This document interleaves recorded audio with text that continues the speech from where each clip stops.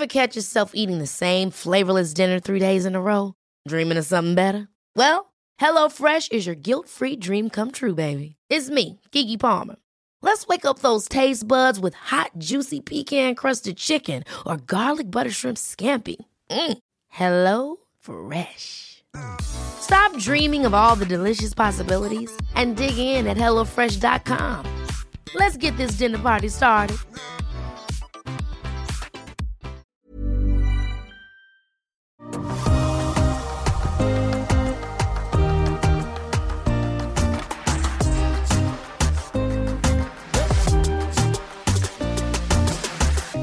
Alltså, gräddig fisksoppa. Hör du hur det här liksom låter i munnen, Diana? Ja, Jenny. Vad vill vi inte... Vad är det liksom som inte låter gott? Saffran på det. Där har vi den. Ja, och så du vet det här liksom gräddiga, krämiga och så fisken och jag tänker...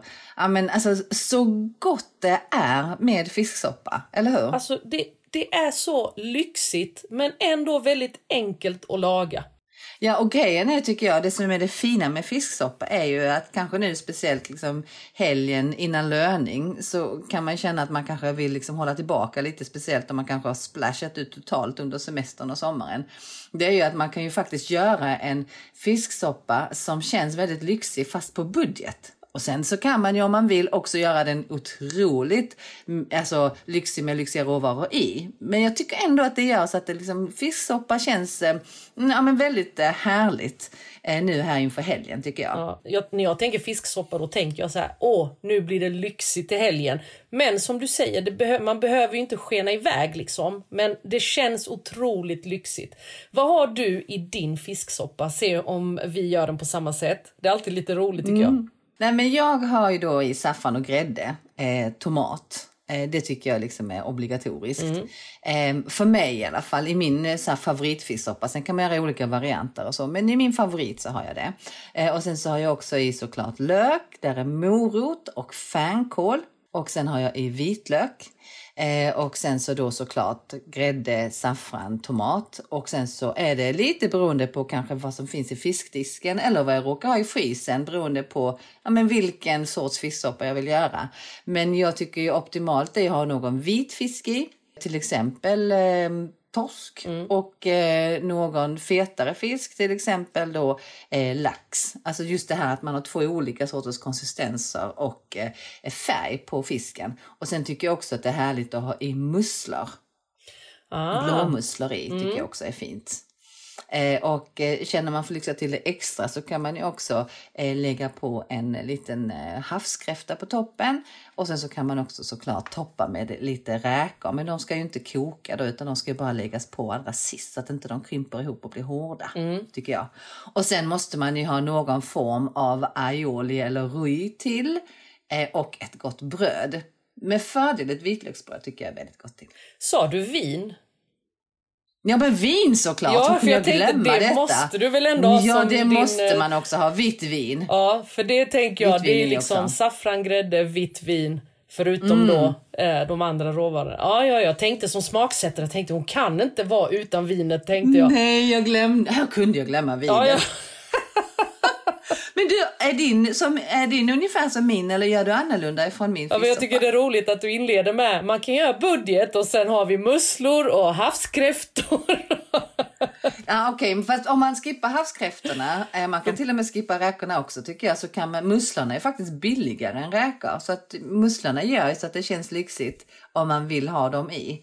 Tycker jag gör så att, liksom, att de är hela och så öppnar de upp sig och så har man fisken i och sådär. Men vad har du i din? Nej, men jag gör nog ganska så likt. Det jag brukar ha i min att jag har även lite, du vet jag inte om du sa det, tomatpuré och tomater. Lite tomatpuré har jag. Jag har tomatpuré också. Nej, det brukar inte jag ha. Jag brukar ha tomat. Ja, jag har oftast färska tomater tycker jag att det är gott att ha i.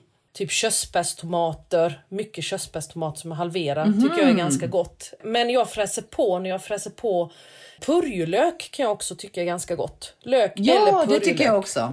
Absolut. Så när jag fräser på löken och moroten och det, då brukar jag ha lite tomatpuré där. Men inte mycket, men bara fräsa på lite. Jag tycker det ger en liten fin färg så. Jag fattar. Och sen när det gäller fänkål, Jag kan vara lite så att jag kan glömma bort fänkål. Alltså jag glömmer... Ja, jag vet. Det är jätteknäppt. Men jag kan liksom glömma köpa med fänkål. Det händer mig för ofta. Så den har jag ibland och ibland inte. Sen är det klassiker att man har torsk och lax. Det är nästan alltid de två jag kör på. Sen brukar jag oftast köra på räkor. Och då toppar jag dem som dekoration efteråt. Så att jag... Ja, men precis. Ja. Så lax, torsk och sen i stort sett som du gör, fast jag då har på färska tomater och tomatpuré. Och vill man göra budget så kan man ju ta en billigare vit fisk om man tycker att torsken är dyr. Alltså ibland har de ju fiskdisken jättebillig sig till exempel. Det funkar också jättebra i en gräddig fisksoppa tycker jag. Eller långa eller vad det nu finns för någonting som är lite mer budget. Eller så köper man fryst och låter den tina i kylen. Det jag tycker är viktigt när man gör fisksoppa är att man inte låter fisken koka. Precis. Utan jag lägger ju alltid i fisken till sist och sen så drar man ju av... själva grytan ifrån värmen och sen så får fisken gå färdigt i den här liksom vätskan utan att det är någon värme på. Ja, för det finns ju faktiskt... För då blir den perfekt. Ja, men det är så himla tråkigt om man lägger ner fisken för tidigt och den kokar med och så liksom blir den så kokt så den nästan smulas sönder. Ja, eller blir helt hård. Ja, antingen eller. Nej, så det ska man precis. absolut tänka på. Och sen också lite det här smaka av och vissa tycker om att ha mycket saffran. Jag tycker om att ha så att det smakar saffran men den ska inte ta över helt. Den ska vara exakt som en liksom smaksättare som lyfter och på något sätt binder ihop hela grytan. Men inte så att det är en saffranssås smak, tycker inte jag. Nej, det tycker inte jag heller. Helt enig på det. Ja. Men det jag har ju alltid tyckt väldigt mycket om att göra fisksoppa. Ända sedan jag var student. Jag kommer ihåg att jag bjöd hem tjejkompisar. Vi skulle ha tjejmiddag och ganska många. Och sen så var det en av mina kompisar som kom innan och skulle hjälpa mig. Hon skulle typ hjälpa mig att laga mat, men slutade med att hon bara stod och drack vin under tiden jag lagade. Och jag frågade henne, men det skulle du kunna tänka dig att skala lite räkor som vi kan lägga på? Hon bara, nej, du luktar mig helt illa om fingrarna sen. Ja, men jag skulle kunna tänka dig att skära lite fisk.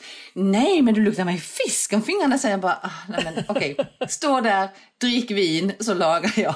Don't worry, I fix. Men hon kunde äta räkor och vin eller absolut. Fisk utan problem. Det gick jättebra. Det var liksom och sen inga problem.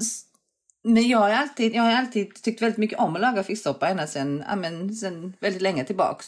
Och när jag träffade Jonas så hade vi hade vänner, vi fick låna hans föräldrars sommarstuga och så hade vi vänner över och så gjorde jag fisksoppa och sen blev det fisksoppa över och sen så kom hans föräldrar hem och så fick de då smaka. Det var det första som de faktiskt åt som vi hade lagat. Ja. Och min svärmor, hon älskar ju fisksoppa och hon blev ju helt eld och låg och hon tyckte den var så god, kommer jag ihåg. Så sen när vi många år efter och sen gifte oss, Jonas och jag, då höll hon ett tal till mig på vårt bröllop och hyllade min fisksoppa. Jaså? Ja. Hon blev lika förälskad i dig som Jonas där. Fisksoppa. Eller mest i min fisksoppa. Ja, det är klart. Nej, jag skojar bara. Ja, men det blev hon. Hon är fantastisk, Agneta. Men just så himla roligt att den satte så djupa spår i henne, den här första fisksoppa som hon smakade som jag hade lagat. Så att hon pratade om det på sitt tal. Ja, men vad gulligt ändå att det var det hon liksom... Det var viktigt för henne. Det var Jenny för henne där och då på bröllopet. Ja, det var lite gulligt. Så fisksoppa har du liksom lagat sedan du var student. För att jag lagade nog inte det så som student. Men det är det, om jag ska göra någonting så här så att när familjen kommer hem. Du vet en fredag exempelvis som jag kommer tidigare. Och lagar någonting och familjen kommer och jag har gjort fisksoppa. Alltså jag kan inte få en gladare familj. Så är det. De älskade allihop och då med räkor, att det ska vara räkor på. Och sen, alltså jag gör faktiskt aldrig fisksoppa till vardags. Jag gör alltid det till helgen. Det är en helgrätt. Det är ju därför vi har valt att prata om den just idag till helgtipset. Så att det är klart att det är det man ska göra just den här helgen. Men jag tycker Jenny också, för det glömde jag säga, jag har alltid lite sriracha i. Lite på slutet. Jag tycker det blir Skojar du? Så gott. Nej, det var nytt för mig. Ja, det har jag faktiskt det har jag nästan och andra tänkt. Jo, nästan i alla grytor så har jag lite så här, du vet, alltid lite sriracha, några droppar. Jag tycker du får en helt annan... Jag tycker den sätter... Ja, det gör. Så det har jag faktiskt... Till och med om du googlar mitt recept på min blogg på femina.se, då kommer du hitta i receptet att jag har sriracha. Jag har faktiskt skrivit det till och med. För att det gör sitt. Det är så. Men det ska inte vara starkt, utan den ska bara ge en liten djupare ton så. Okej. Jag fattar. Men sen jag har ju också... som jag sa, aioli eller rui till då. Alltid till fisksoppa. Och egentligen, alltså om jag tänker så här rent teoretiskt, så kan man tycka så här, men det är ju en gräddig soppa. Behöver den verkligen ha en aioli till? Alltså som man klickar i soppan. Men jag säger bara, ja, det gör det. För det blir extra gott. Annars är det gott att doppa brödet i den om man inte vill klicka den i soppan. Jag menar, den blir inte fel någonstans. Nej, men precis. Och har man aioli så behöver man ju absolut inte ha ett vitlöksbröd till. Det är bara mer om man tycker det är liksom extra mumsigt. På kökets middag så gjorde jag ett recept på fisksoppa för en herrans massa år sedan. Och det är faktiskt en av de absolut mest sökta, om faktiskt kanske inte det mest sökta receptet på köket.se. Fisksoppa? Är det galet? Det är faktiskt galet. Det är Agneta som svärmor som ökar på statistiken. Ja, det kan det vara. Varje gång hon har gäster, bara kolla in det. Nej, men du har aldrig krutonger i din fisksoppa? Nej, det tycker jag. Aldrig. Ja, jag kan tycka det är ganska gott med krutonger också. Men då blir det, för jag tänker att det är ganska chankigt med grönsakerna, för att de är inte finhackade, utan de är ju, jag skär ju dem liksom i, alltså typ munstora bitar, liksom lite större, alltså, som tärningar, fast inte i tärningsform. Och sen så är ju fisken också i tärningar. Alltså jag tycker det händer så mycket i, men du vill ha krutonger också. Ja, jag har det ibland. Jag är ju riktigt krutongmänniska liksom. Så det har vi ibland, och ibland har vi liksom sånt vitlöksbröd bredvid, men krutongerna kommer ganska ofta. Jag tycker det är fint med krutonger, Jenny. Och då behöver jag inte ens ha aioli, kan jag säga. Okej. Men du, vad tycker du om sån här, alltså det finns ju även alltså fisksoppa som man gör utan grädde i, som man har en skvätt apelsin i, som man gör nere i södra Frankrike. Ja, men det är inte min grej. Du gillar inte det? Eller jo, jag gillar det, men jag gör det aldrig själv. När jag lagar gör jag alltid med lite saffran och grädde och vitt vin. Jag lagar aldrig den den franska. Som är liksom en klar soppa med tomat, alltså med tomat då, och sen så har de apelsin i och sen så med fisk. Nej, jag tycker den är lite tråkig. Jag tycker den är inte fyllig, den är inte rund i smaken. Jag har lagat den, men det är inte det är inte den jag väljer. Vad tycker du om den? Nej, men det gör inte jag heller. Jag kan tycka att det är en fräschare egentligen, för att den blir inte lika mäktig eller så maffig, eftersom inte den har grädde i. Så egentligen är det kanske en fräschare soppa, fast jag tycker den här gräddiga, det går ju inte att slå den på fingrarna. Inte än, som jag ska vara helt ärlig, när man är nere i Nice och äter liksom den lokala fisksoppan där nere, som då är med liksom massa med, alltså det är ju kokt på fiskben och sen så är det liksom massa småbitar med fisk i. Det är ju liksom en helt annan soppa.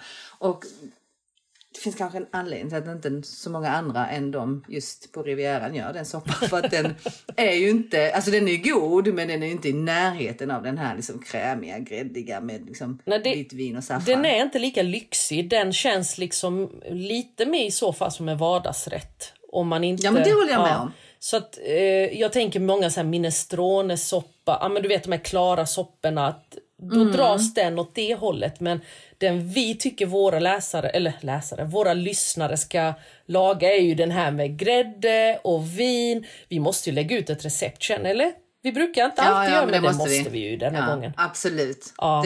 Det brukar vi inte göra till helt tipset, men denna gången måste vi göra det.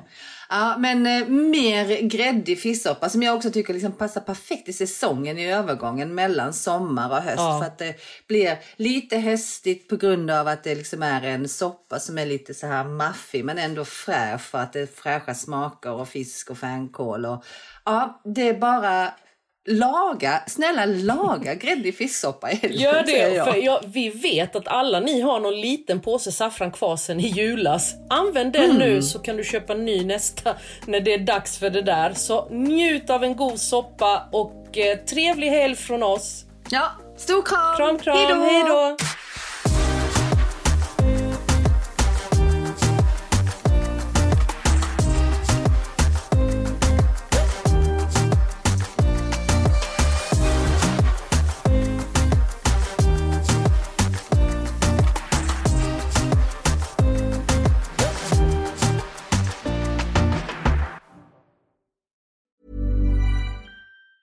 Even when we're on a budget, we still deserve nice things. Quince is a place to scoop up stunning high-end goods for 50 to 80% less than similar brands. They have buttery soft cashmere sweaters starting at $50, luxurious Italian leather bags, and so much more. Plus, Quince only works with factories that use safe, ethical, and responsible manufacturing. Get the high-end goods you'll love without the high price tag with Quince. Go to quince.com/style for free shipping and 365-day returns.